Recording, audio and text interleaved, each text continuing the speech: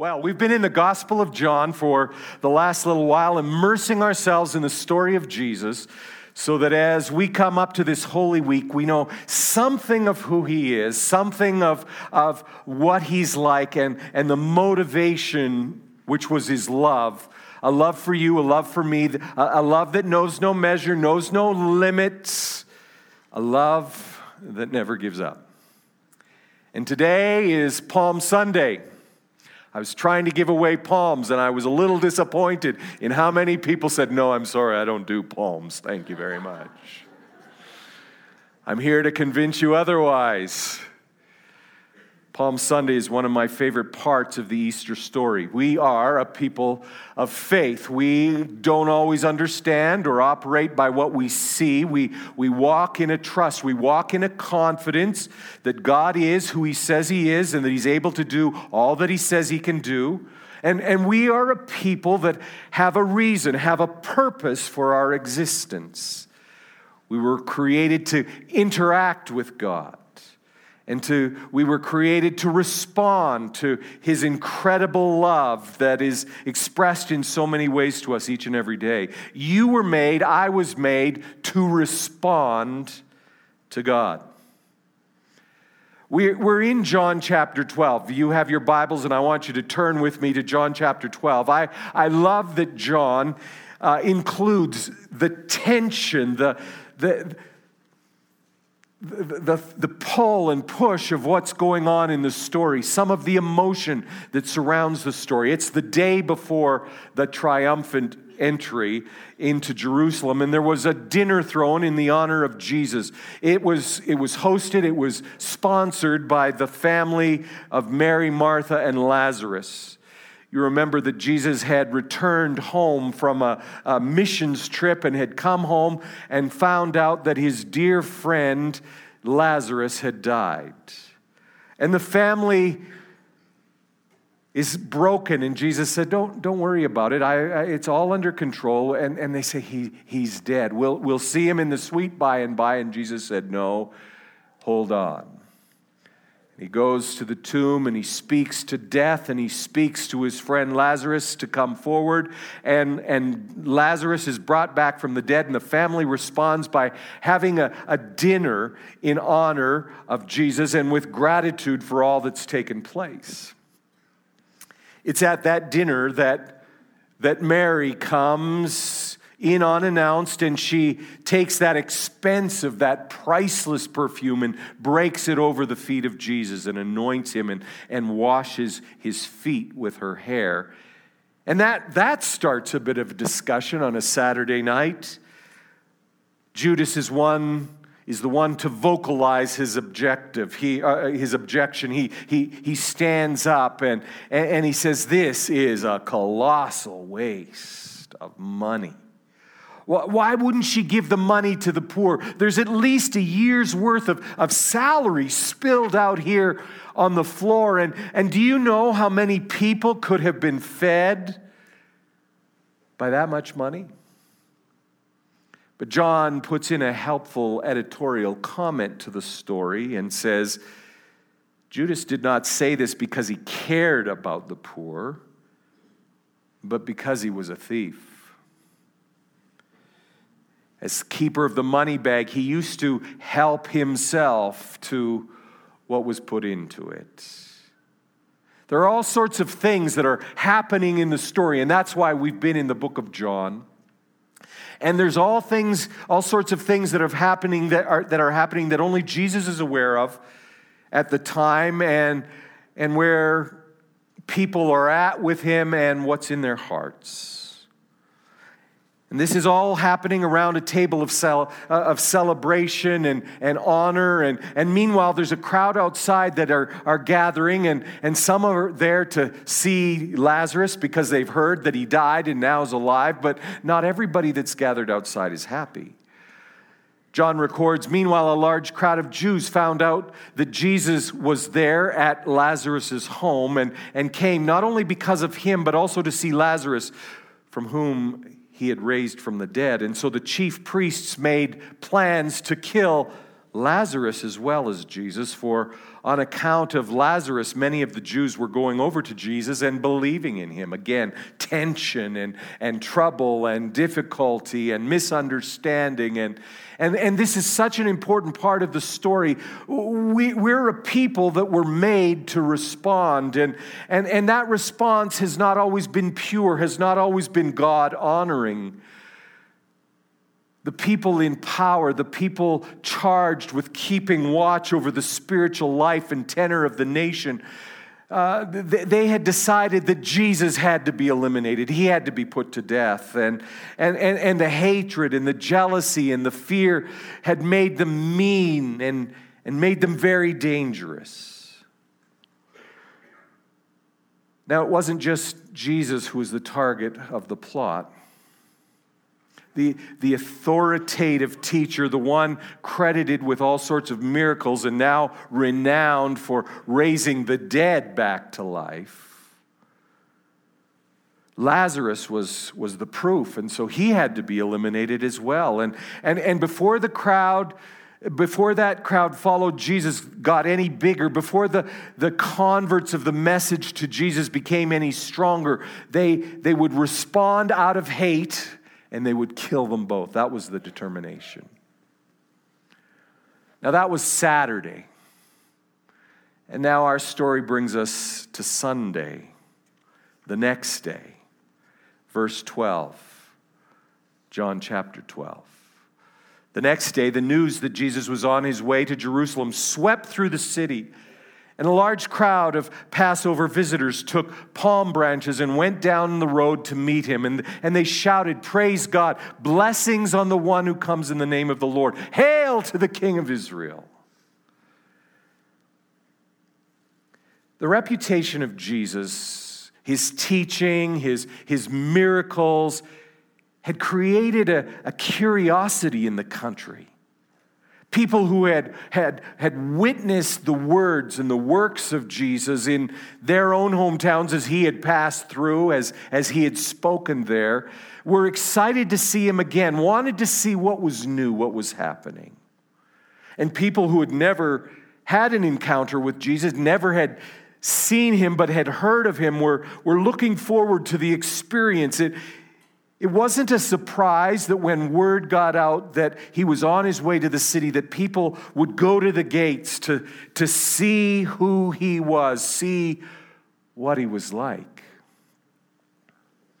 However, it was more than just curiosity. The mood, the response of the crowd is a surprise.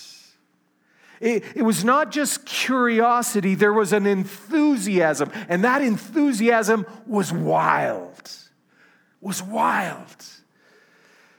Excitement that was overwhelming. It was not something that had been planned by a committee or announced as something of a victory lap before the king came to his throne. The crowd numbered in the tens of thousands. And the reaction and its meaning was not lost on observers. There were palm branches as men climbed up the trees and started ripping the fronds off the trees, and people started waving them excitedly as they would a banner or as they would a conquering army coming home. They would welcome the military after victory. And not only was there this excitement, but there was a chant that rose like a song over the crowd, and it was clear. They started to sing Hosanna, the word that says, "Save us! Hosanna, save us!" Praise God, He has sent someone to save us now. There was a quote that started to be sung, and it came out of Psalm 118, verse 25. Here is the sent one, the Messiah sent by God. Here is our King. Here is our rescue. We are unrestrained in our excitement because that which we have longed for, that which we've prayed for has arrived. Behold, here is the King of Israel.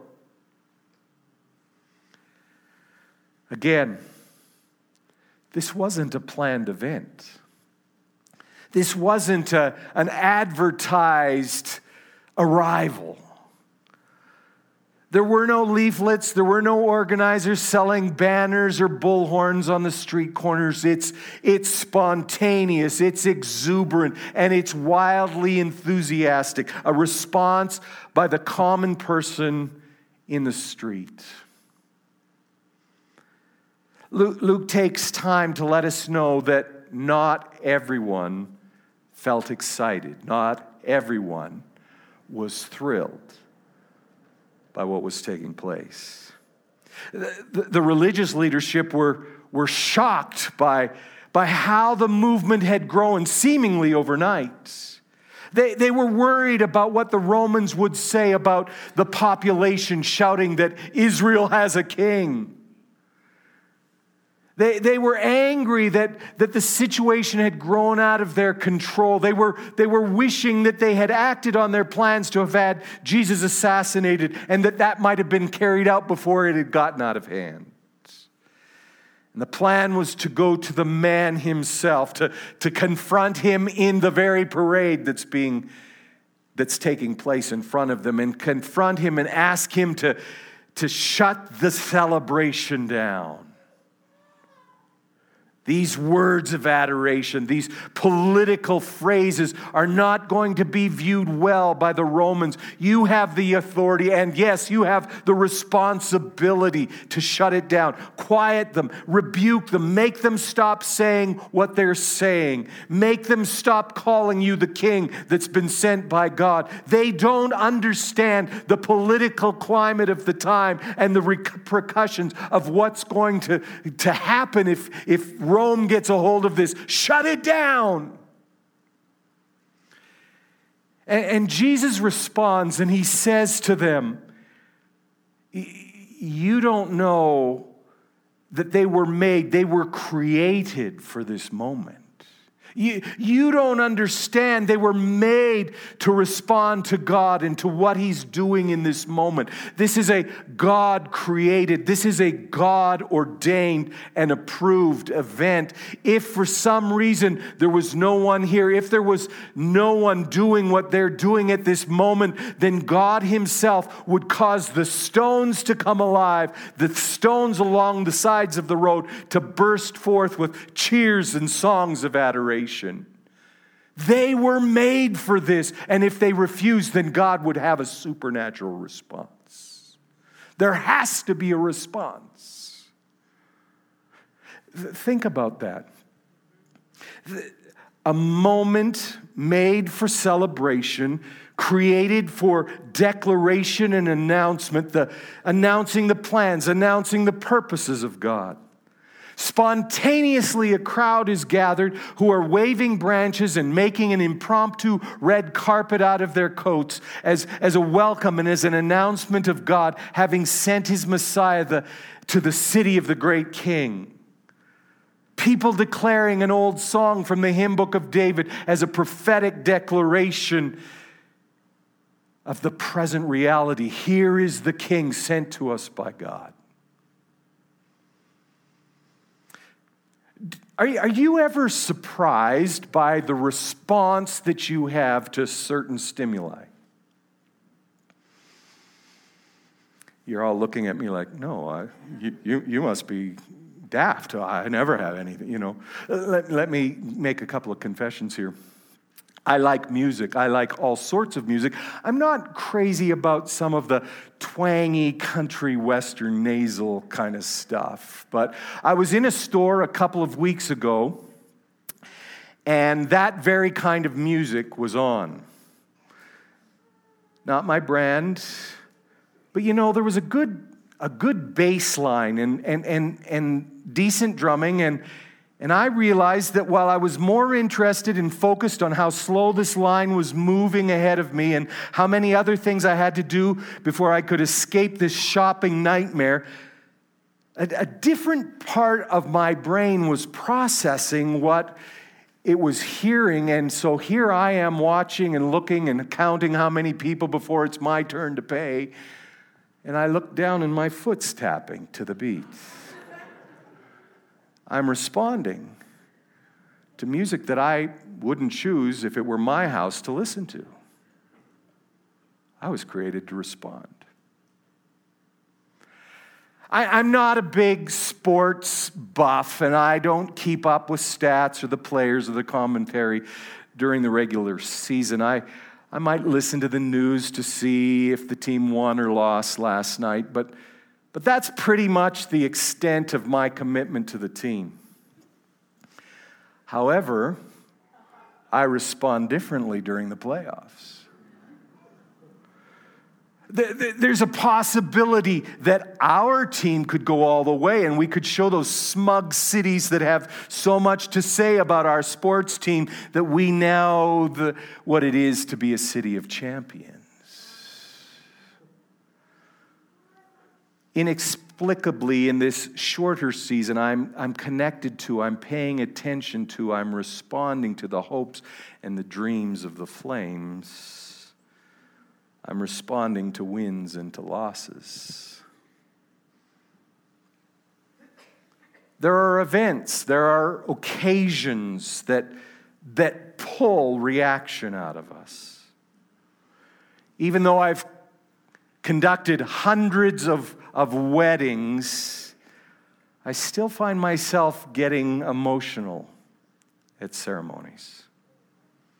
I get a bit of a nationalistic lump in my throat on Canada Day when they're playing the anthem, or when the Silver Cross Mother on November 11th sets the wreath in front of the cenotaph. I've been known to become pretty teary when someone sends me a YouTube video of a kid who has a parent who's away serving in the armed forces, and suddenly that parent shows up for that child unexpectedly. I respond to that. I cry like a baby. We were made to respond. We were made to respond to stimuli of various types, but in this verse, Jesus tells us that we were created to respond to spiritual stimuli, that God has ordained response, that if there is no response, then God would cause nature to respond in some pretty unbelievable ways. Trees that clap their hands, stones that can sing out. The stimuli is so significant, so important, that there has to be a response. You were created for response. Planted into your spiritual DNA is a mechanism that says that when you feel God, when you see God at work, when you understand that what is going on in front of you is more than a coincidence, that it's God at work, then you need to respond. You need to do something. You can't just stand there in silence. There has to come a response. You see, the closer we are associated with, the closer and more in sync we are with Jesus, the more that our spirit responds to His presence, to His plan, to the process that He's leading us through. The way that we interact with God should always be marked by response. There will be moments in a service like this one that I recognize God at work, and the truth of that God, being who He is, cares so much about us as His people that no matter how busy He is, He deigns to show up at the corner of Marbank Drive in 36 to touch my heart, touch your heart, to stir the waters. That's overwhelming to me. That's amazing to me. There are times when I'm studying and I'm preparing for a Sunday service, and immediately something that I've read becomes new in my understanding. Something that I believed in and understood for decades becomes new and relevant to me right now. It's like God sitting right across the table from me and saying something, and it's exactly what I needed to hear. And there's emotion, and sometimes there's lifting up of my hands, and sometimes there's raising my voice in praise. There's a sincere and powerful response that's birthed in me in response to God for what He's doing in my life. And it's usually a prolonged response. It's usually an excitement. I can't wait to get here on Sunday morning to share with you. I've got this vibrating inside of me, and I want it to vibrate inside of you. There are two things that I know about response. The first is that our response has a power to it. When we respond, things both seen and unseen happen. I can be working really hard in a Sunday morning service to make a point clear, make a truth known, and it seems like I'm not getting any traction. There's no evidence of effectiveness in what's going on, and yet there's a spark, a small but significant truth that comes out, and there's a reaction, and together it creates a fire, and we have a breakthrough of understanding, and people, oh yeah, now I get it. I've seen that happen. The second thing that I know about response is that there is always a multi-pronged attempt to quell, to quiet, to eliminate the response that we were created to have. Always. Always. On that Palm Sunday, it was the religious leadership that decided that the people had to be quieted down and had to be silenced. And Jesus said, that's not possible, because if they are quiet, then rocks are going to sing out. In our day, in our culture, we're trained, we're educated to fit in, to look like all the other clones. We're trained to keep silent, to not respond. From the time that you're born throughout your life, there are many attempts to make you a non-responder. Things are said, examples that are lived out in front of us. Apathy comes, weariness settles in that keeps us unable to focus on what's going on. There's wounding that takes place. There's bitterness, there's disappointment. Anything and everything that can be done to keep you from responding to the presence of God, to the plan of God in action, to the process of God. It's being fired at you all the time. Let me give you an example. This has happened many times in this house. But God will say to me in a Sunday morning service, in your worship, I want you to listen for a voice. And so in worship, I'm worshiping, but I'm singing a little quieter than usual because I'm also listening. I'm listening for the voice that God told me to hear. And I hear it. It's a lovely voice. It's a quiet voice. It's a voice that's almost buried in the roar of the crowd. And I'll turn to the person, and I'll wait till I have their attention, and I'll say to them this thing: God loves your voice.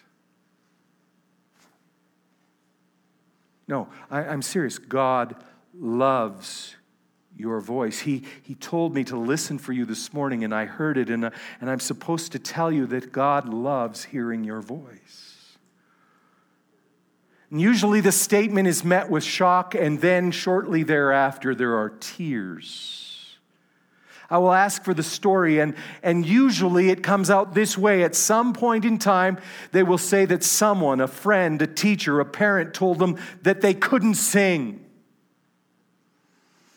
And so they stopped singing.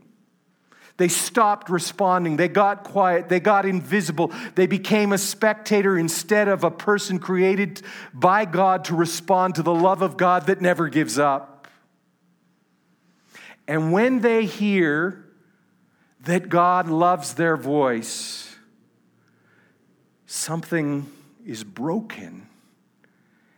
Something is unleashed, and then that voice becomes clearer and louder and more beautiful because we were created to respond. Sometimes worship leaders or preachers attempt to prompt you, to wake you up to your call as a responder.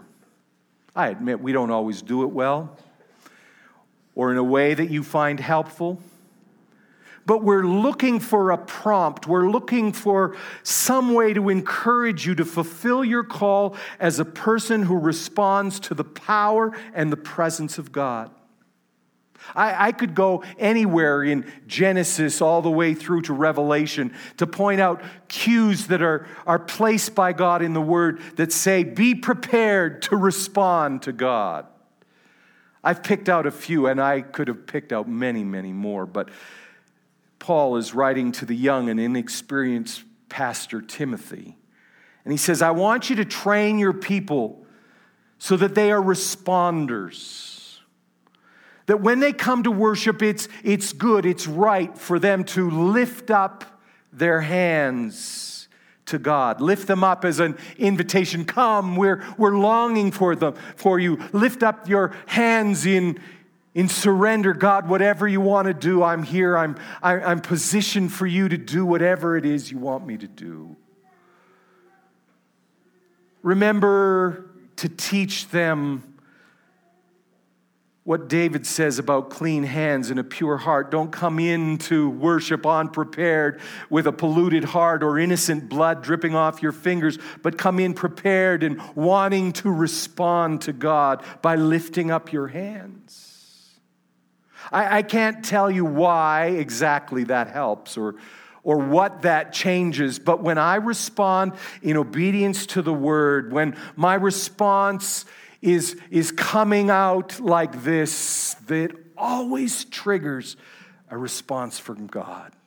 I hear God more clearly. I understand something of what's going on in both my heart and my head, even before I understood anything else.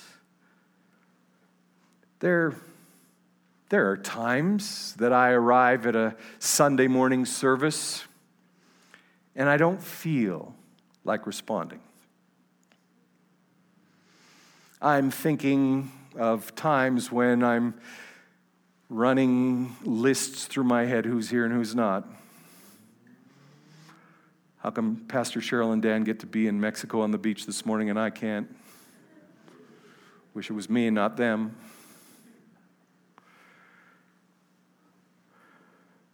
I feel sometimes like standing back and just seeing what's going on with you and just allowing my state of mind to dictate my reaction and my response. However, I've trained myself. I've disciplined myself. I've learned this. I don't go by what I feel. I don't become a prisoner to my circumstance. I've come to the house of worship, and so I will enter in. No matter the status of my heart and mind, I will worship. I understand that as I do, something will happen to me. Something will happen in the atmosphere of this house, and that anything could happen. Anything could happen. God responds to faith. And my response is part of faith being exercised. Every worship place, Paul says to Timothy, filled with people who are unafraid and unashamed to lift up their hearts, lift up their hands, lift up their voices to God, because we were a people who were created to respond. One of my favorite old songs is found in Psalm 24. It's a beautiful song, and the focus of the song is that the King of glory, the King of power, is coming to his people, and the King who is strong, who is mighty, who is invincible in battle, get ready. He's on his way to where you are. He's on his way. He's coming to you in all of his power, in all of his glory. He's going to do amazing things. But the song also cues us to respond, to make us ready for the arrival of this amazing King. Where is he headed? He's coming towards you, but before he gets there, there are gates that are shut, there are doors that are closed. But the word he's coming here is a cue. Get up, get going, move so that the gates are open and the doors are swung as wide as they can be. So that he can come in, he can get as close without any obstacles. Get those old ancient doors swung open to their widest opening so that nothing hinders his arrival.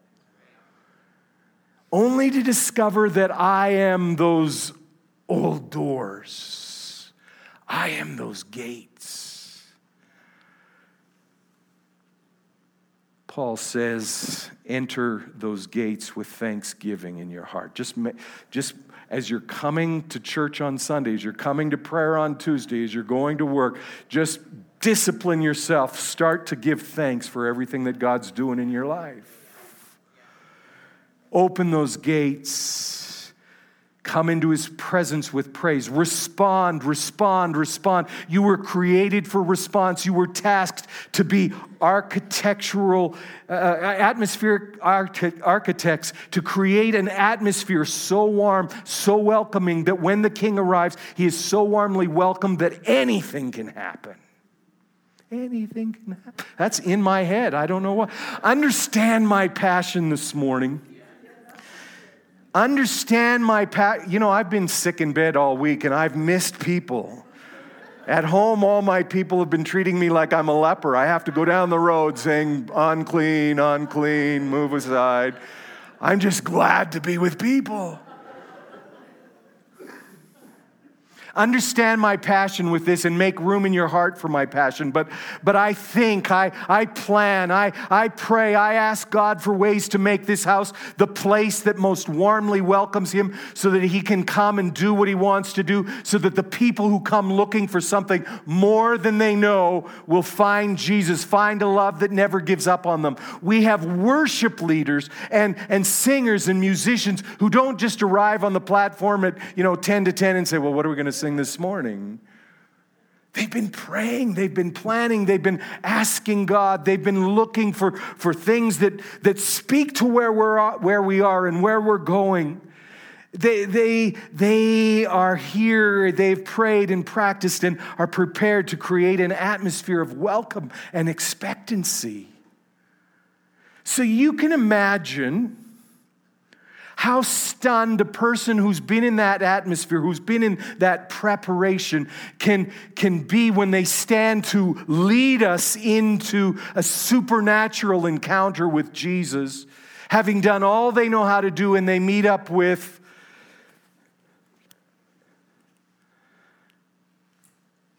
skepticism,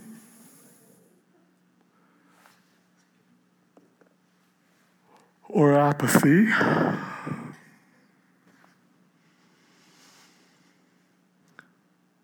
or people who are disengaged or distracted.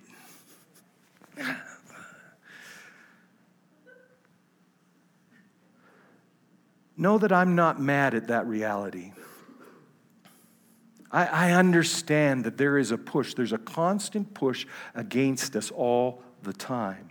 There's a war on your voice, a war on your response. I also know that if you would step up to your call that comes from God to respond, then something would happen in you. If you stood up and responded, something deeper and better would happen in this room. You need to know that I stand here in the front looking forward, responding personally to God, because if I saw what was going on behind me, I might rush over to you and give you an Oprah hug. Do you know what an Oprah hug is? She's not a hugger. Debbie, just stand up and pretend you're coming to hug me. Oprah just takes their hands and goes like this, That's an Oprah hug. And I'm tempted every once in a while. Oh, I see some people who need some Oprah hugs.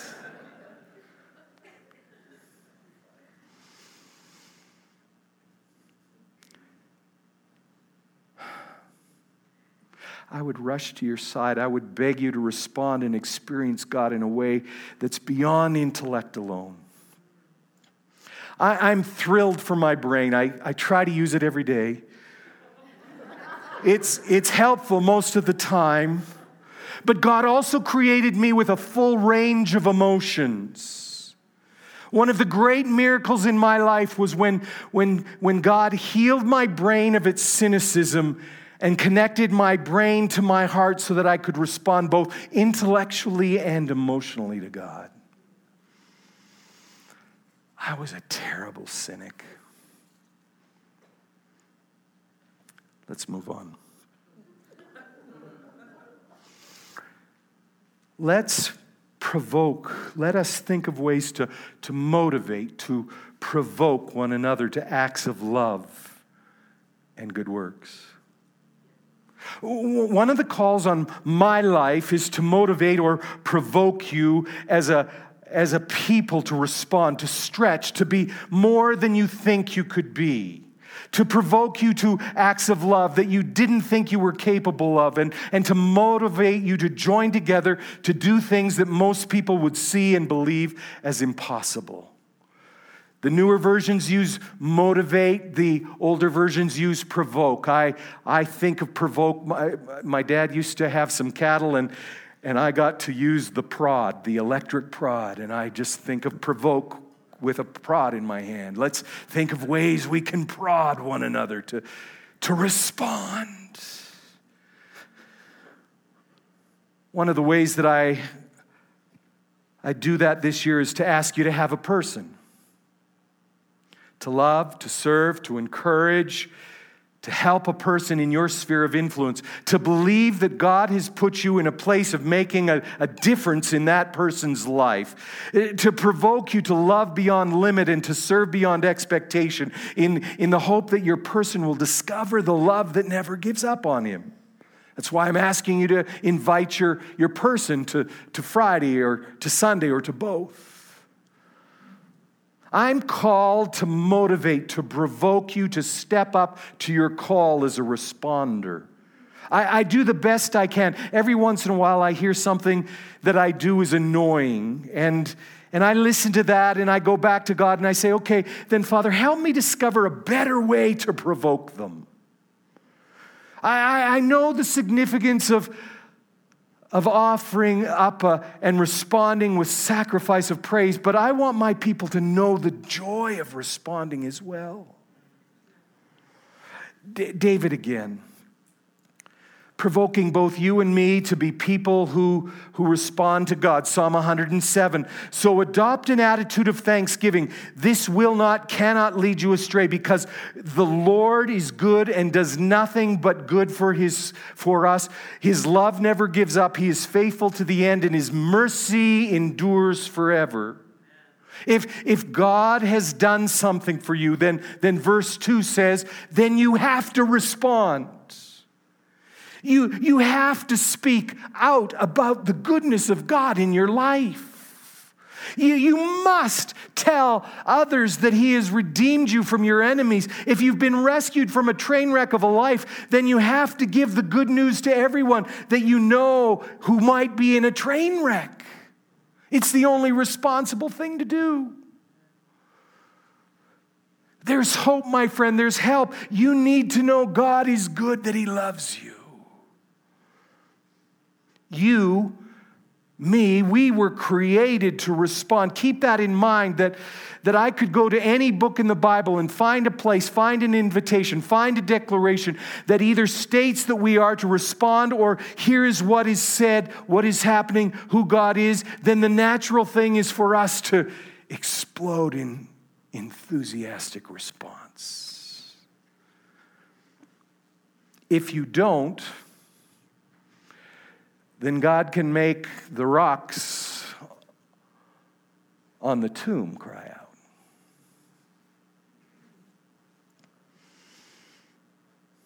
I know that many of you were raised spiritually in atmospheres and traditions that did not teach, did not understand the calling to be a responder to the power of God. Please don't be ashamed of that. Be thankful for what you have and what you were given. I understand all of that. My parents raised me in the church. They loved the church. They supported the church, but neither one of them instructed or showed me by example how to be a responder.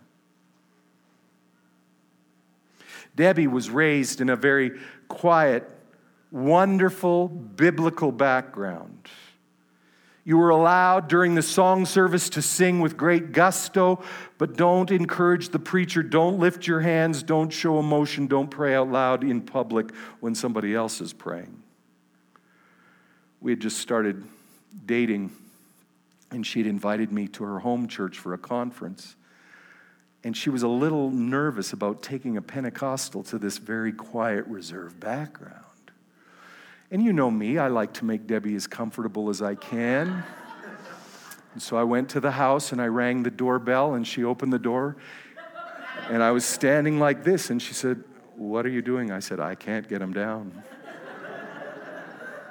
you remember that? She does, unfortunately, remember that. We'd only been married just a few months, and we'd been here at a prayer meeting on a Sunday night, and we'd gone home, and we were on a walk, and she told me that she wished that I could make the people in this church pray quietly during a service because she found the noise of our prayer meetings chaotic and difficult to focus on what she was doing when she was praying. So we both understand that kind of background, but we're responders now. God has taught us. God has showed us. When we show up, no matter how we feel, our job is A, to encourage those who are leading worship. No matter what the rest of you are doing, the hottest worshipers are going to be sitting right here because we do that. But also we want to create an atmosphere of welcome so that he can come and he can do whatever he wants to do. He's warmly welcomed here. Jesus is traveling one day. He comes across a community of lepers. When you're diagnosed with that illness, you were expected immediately to vacate your house and move out of your community because you were contagious and you must live apart from everything that was familiar to you to prevent the people that you love from becoming sick with the same horrible disease that you'd contracted. And so the disease was bad enough. But the collateral damage of the social alienation was even worse. You were isolated. So you had to go out. You had to find other people who were afflicted with the same disease as you had. And they would become your family. They would become your community. And so one day Jesus is traveling in Luke chapter 17, and he's traveling and he comes across 10 of these individuals who have this disease, and they know they're not even allowed to get close to Jesus. And so from a distance they call out, "Jesus, have mercy on us. We intervene, do something. We need something. We've heard of who you are. We've heard that you do amazing things. Intervene, do something for us." It's a cry of faith. It's a cry of hope. There's an expectation that's tied to it. It's a response to what they've heard about him. And Jesus says, I like your faith. And I'm telling you, head into town and find the priest and have him declare that you're healed. The only way you could be reunited with your family is having been examined by a priest who says that you're no longer a prisoner to the disease. You can return home because you're not contagious. There's an important point here. The verse tells us that nothing had changed in their condition at that moment. When he said, "Listen, I want you just to take me at my word. I want you to turn around and I want you to go find a priest." They still had the disease. They still had the leprosy. There was no physical evidence that they were healed or changed. And so They were lepers, and we walk by faith, not by what we see or understand, but with a confidence that God does amazing things beyond our understanding or ability. And so as they're on their way to the priest, something happens. They look down and they recognize that the disease is gone. The skin that had been eaten away, the bone that had been exposed is now all covered over with brand new, beautiful, healthy skin. And there were options in front of them. There are decisions to be made. They want to go home. They want to hug family. They want to eat with their friends. They want to get the approval of the priest so that they can get back to what used to be normal. And so they're excited and they're overcome by emotion and they're attempting to guess at what should happen next. And that's where we pick up the story. One of the 10, only one of the 10, when he saw that he was healed, turned on his heels and ran back to Jesus shouting, "Praise God!" He fell to the ground at Jesus' feet, thanking him for what he had done. This man was a Samaritan. Two things about the man. One is he's a Samaritan, not a member of the household of Israel. He wasn't supposed to know what to do. He was on the outside looking in, not on the inside. And the second thing, he was the only one of 10 who said, so much to do, so many things to catch up on, but I have to respond to the kindness and the power that was extended to me. And he wasn't stiff upper lip responding in a Canadian way where he shyly goes up and shakes Jesus' head. Thank you so much. I appreciate what you've done for me. He is enthused. He's crying. He's shouting, "Praise God." He throws himself at Jesus' feet. He grabs his feet and he says unapologetically, "Thank you. I love you. Thank you for what you've done." But it's the next part that's so important and is why I want you to be, why I want our church to step into our created purpose, to be pardon me, to be responders, to be a people who respond to the presence and the power and purpose of God.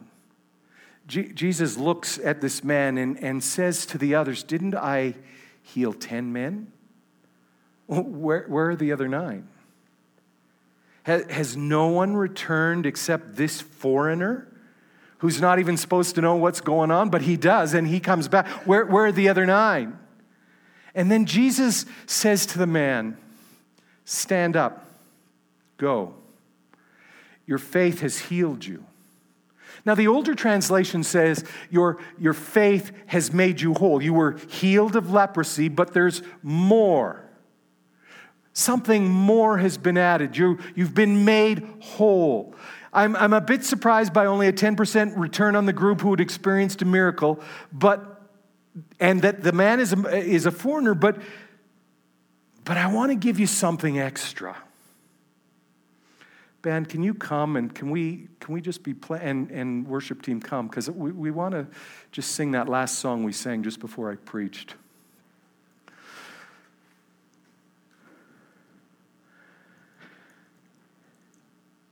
Every one of the 10 are now free from this disease, but because you have responded, I want to add something. It doesn't say what was added, just that there was more given because he responded. I think about that quite often, and I like to think that not only was the disease gone, but the PTSD that came with the trauma of the sickness is lifted.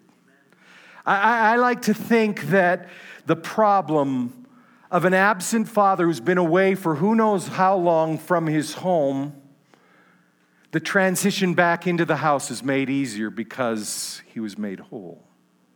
I like to think that the lost wages are restored. The parts that were missing before are restored. He's responded and he got more than the other 9. I want you to step into the creative call of your life as a responder.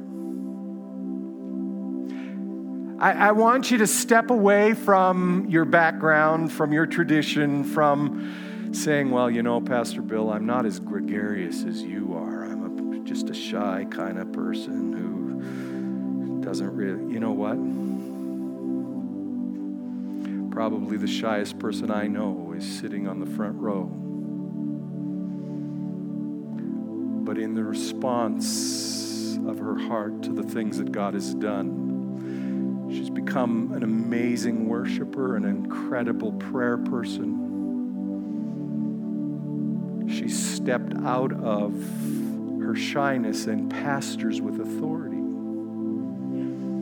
All of that, I believe, is the fruit of her responding. It's almost 35 years ago that I showed up at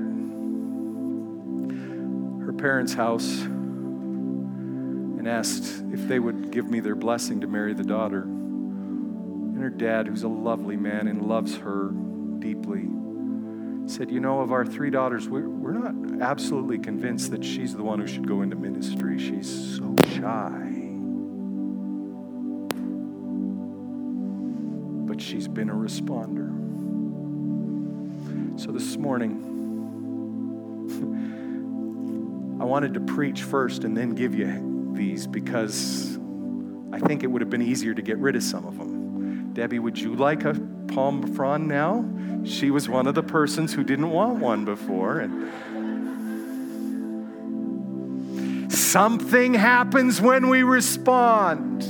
I can't explain it. It makes no sense to the physical mind, but when we lift up our hands, when we lift up our voice, when we declare the goodness and faithfulness of God, something happens. Will you stand?